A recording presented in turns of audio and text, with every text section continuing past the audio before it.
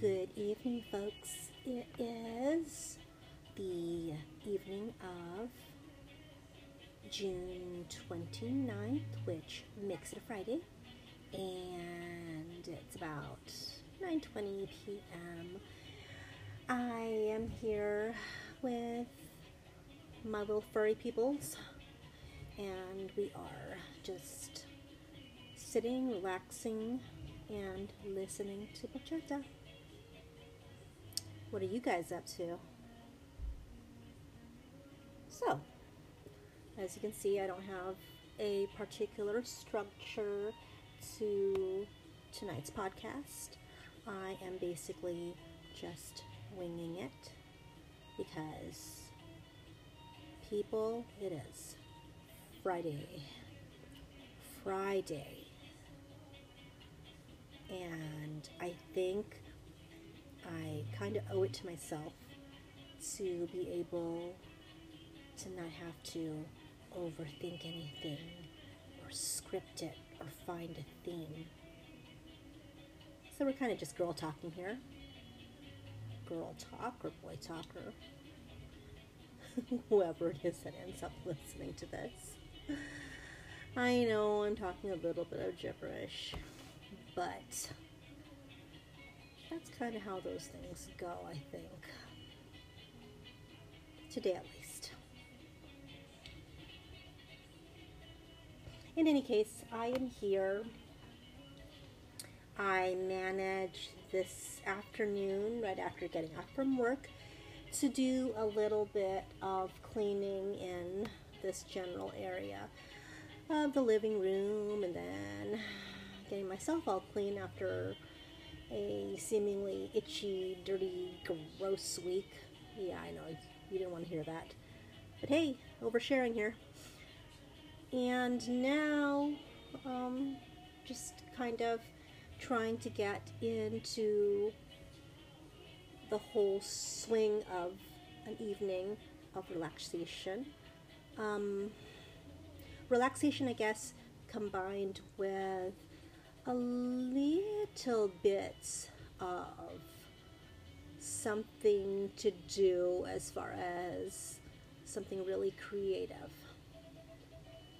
So laid back, but catching up on things that I really would like to do / need to do as far as creative endeavors, such as read a book, or maybe draw, or maybe even write a story, write a poem, or like what I'm doing right now, making some sort of crazy weirdo podcast.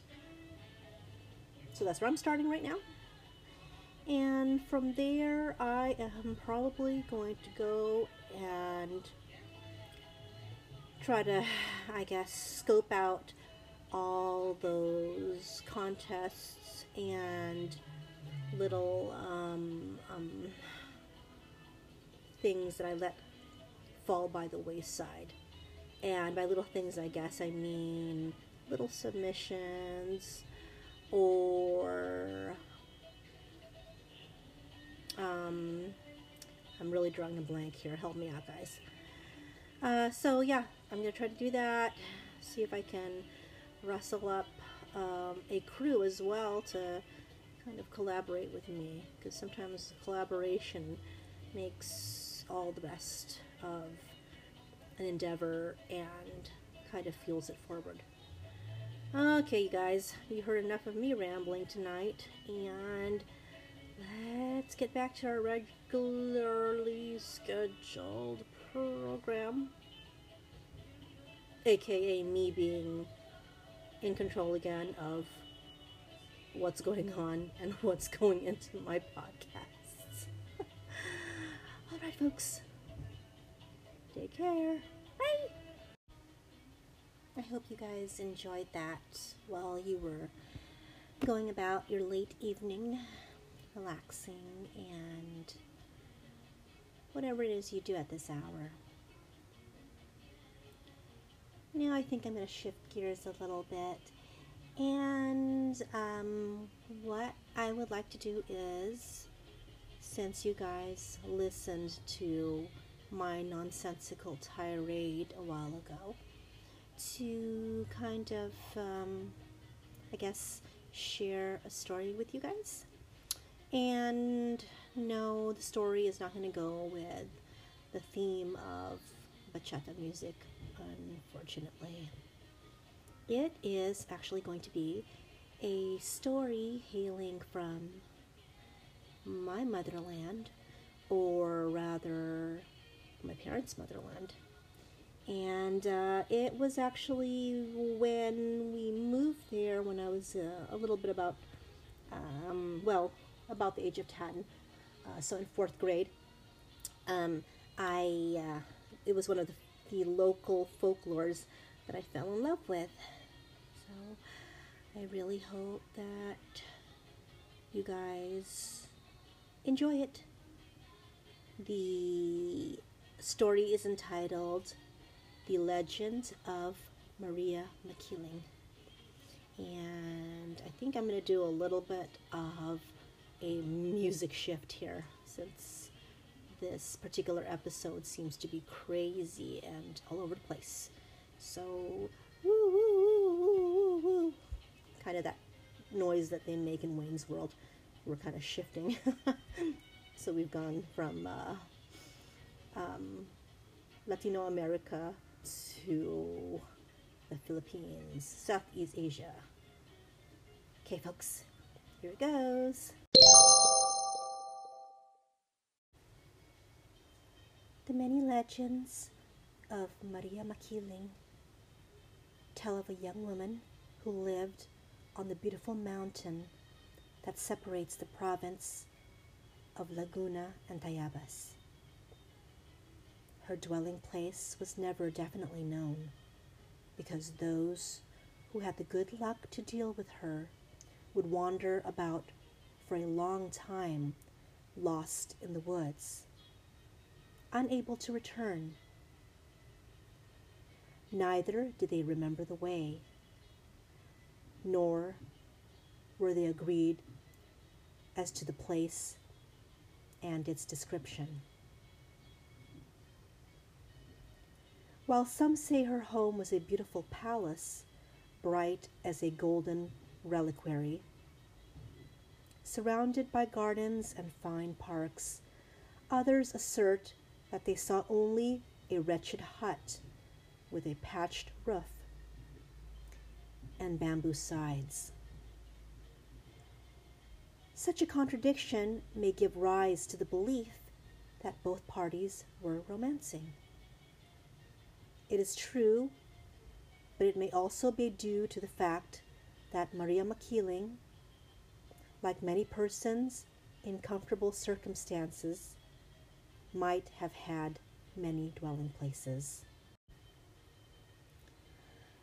According to eyewitnesses, she was a young woman, tall and graceful, with big black eyes and long, abundant hair. Her coloring was a clear, pure brown, the kayomanging kaligatan, as the Tagalog say. Her hands and feet were small and delicate, and the expression of her countenance always grave and serious. She was a fantastic creature, half nymph, half sylph, born under the moonbeams of Pilipinas, in the mystery of its ancient woods, the murmur of the waves on the neighboring shore. According to general belief, and contrary to the reputation imputed to the nymphs and the goddesses, Mariang Makiling always remained pure, simple, and mysterious as the genius of the mountain. An old maidservant we had, an Amazon, who defended her house against the outlaws, and once killed one of them with a lance thrust assured me that she had in her childhood seen her passing in the distance over the reed grass so lightly and airily that she did not even make the flexible blades bend. They said that on the night of Good Friday, when the hunters built bonfires to attract the deer by the scent of the ashes, of which these animals are so fond, they have discerned her motionless on the brink of the most fearful abyss, letting her long hair float in the wind, all flooded with the moonlight.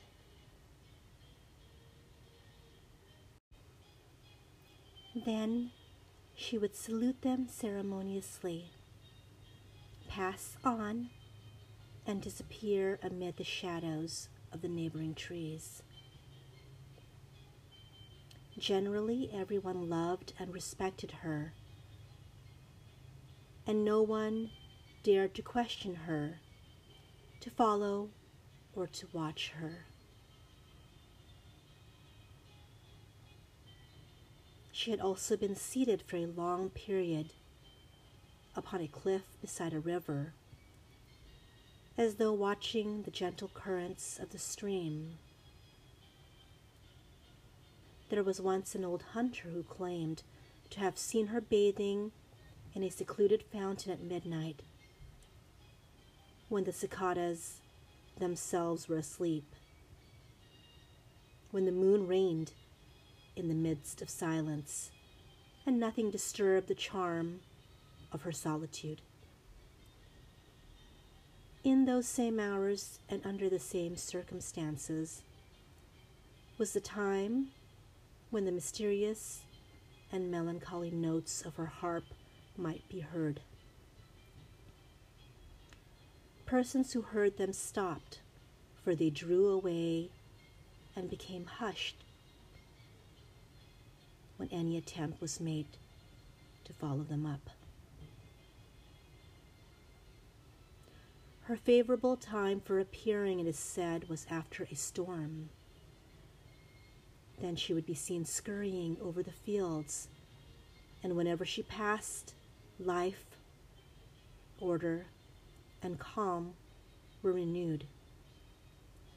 The trees again straightened up their overthrown trunks, and all traces of the unchained elements were wiped away.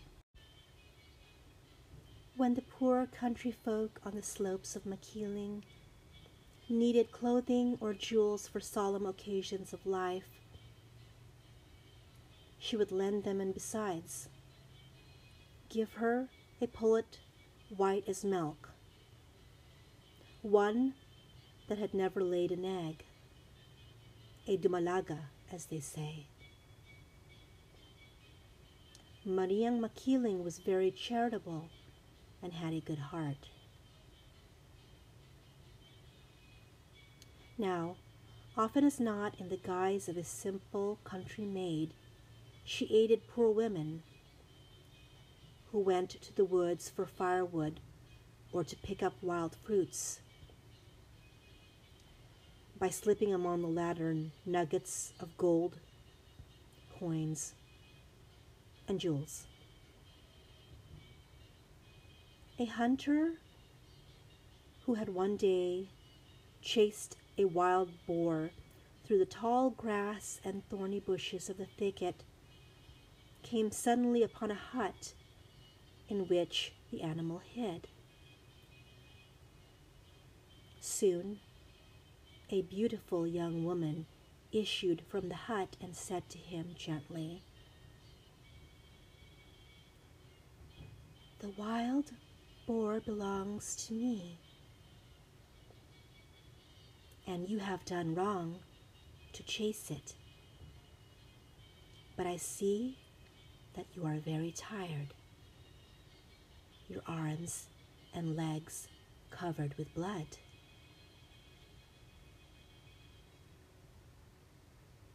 So come in and eat with me, and then you may go on your way." confused and startled, and besides charmed by the beauty of the young woman, the man went in and ate mechanically everything she offered him, without being able to speak a single word. Before he left, the young woman gave him some pieces of ginger, charging him to give them to his wife for her cooking. The hunter put them inside the crown of his broad hat, and after thanking her, withdrew in content. On the way home, he felt his hat become heavy, so he took out many of the pieces and threw them away. Oh, but what his surprise and regret when the next day he discovered that what he had taken to be ginger was solid gold, bright as a ray of sunshine. Although he tried to look for them later, he could never find not even one.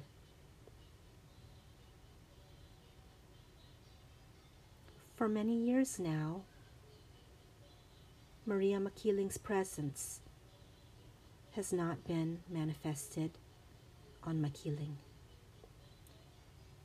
Her vapory figure no longer wanders through the deep valleys or hovers over the waterfalls on the serene moonlit nights. The melancholy tone of her harp is no longer heard, and now lovers get married without receiving from her jewels and other presents. Many fear that she has disappeared forever, or at least that she now avoids any contact with mankind.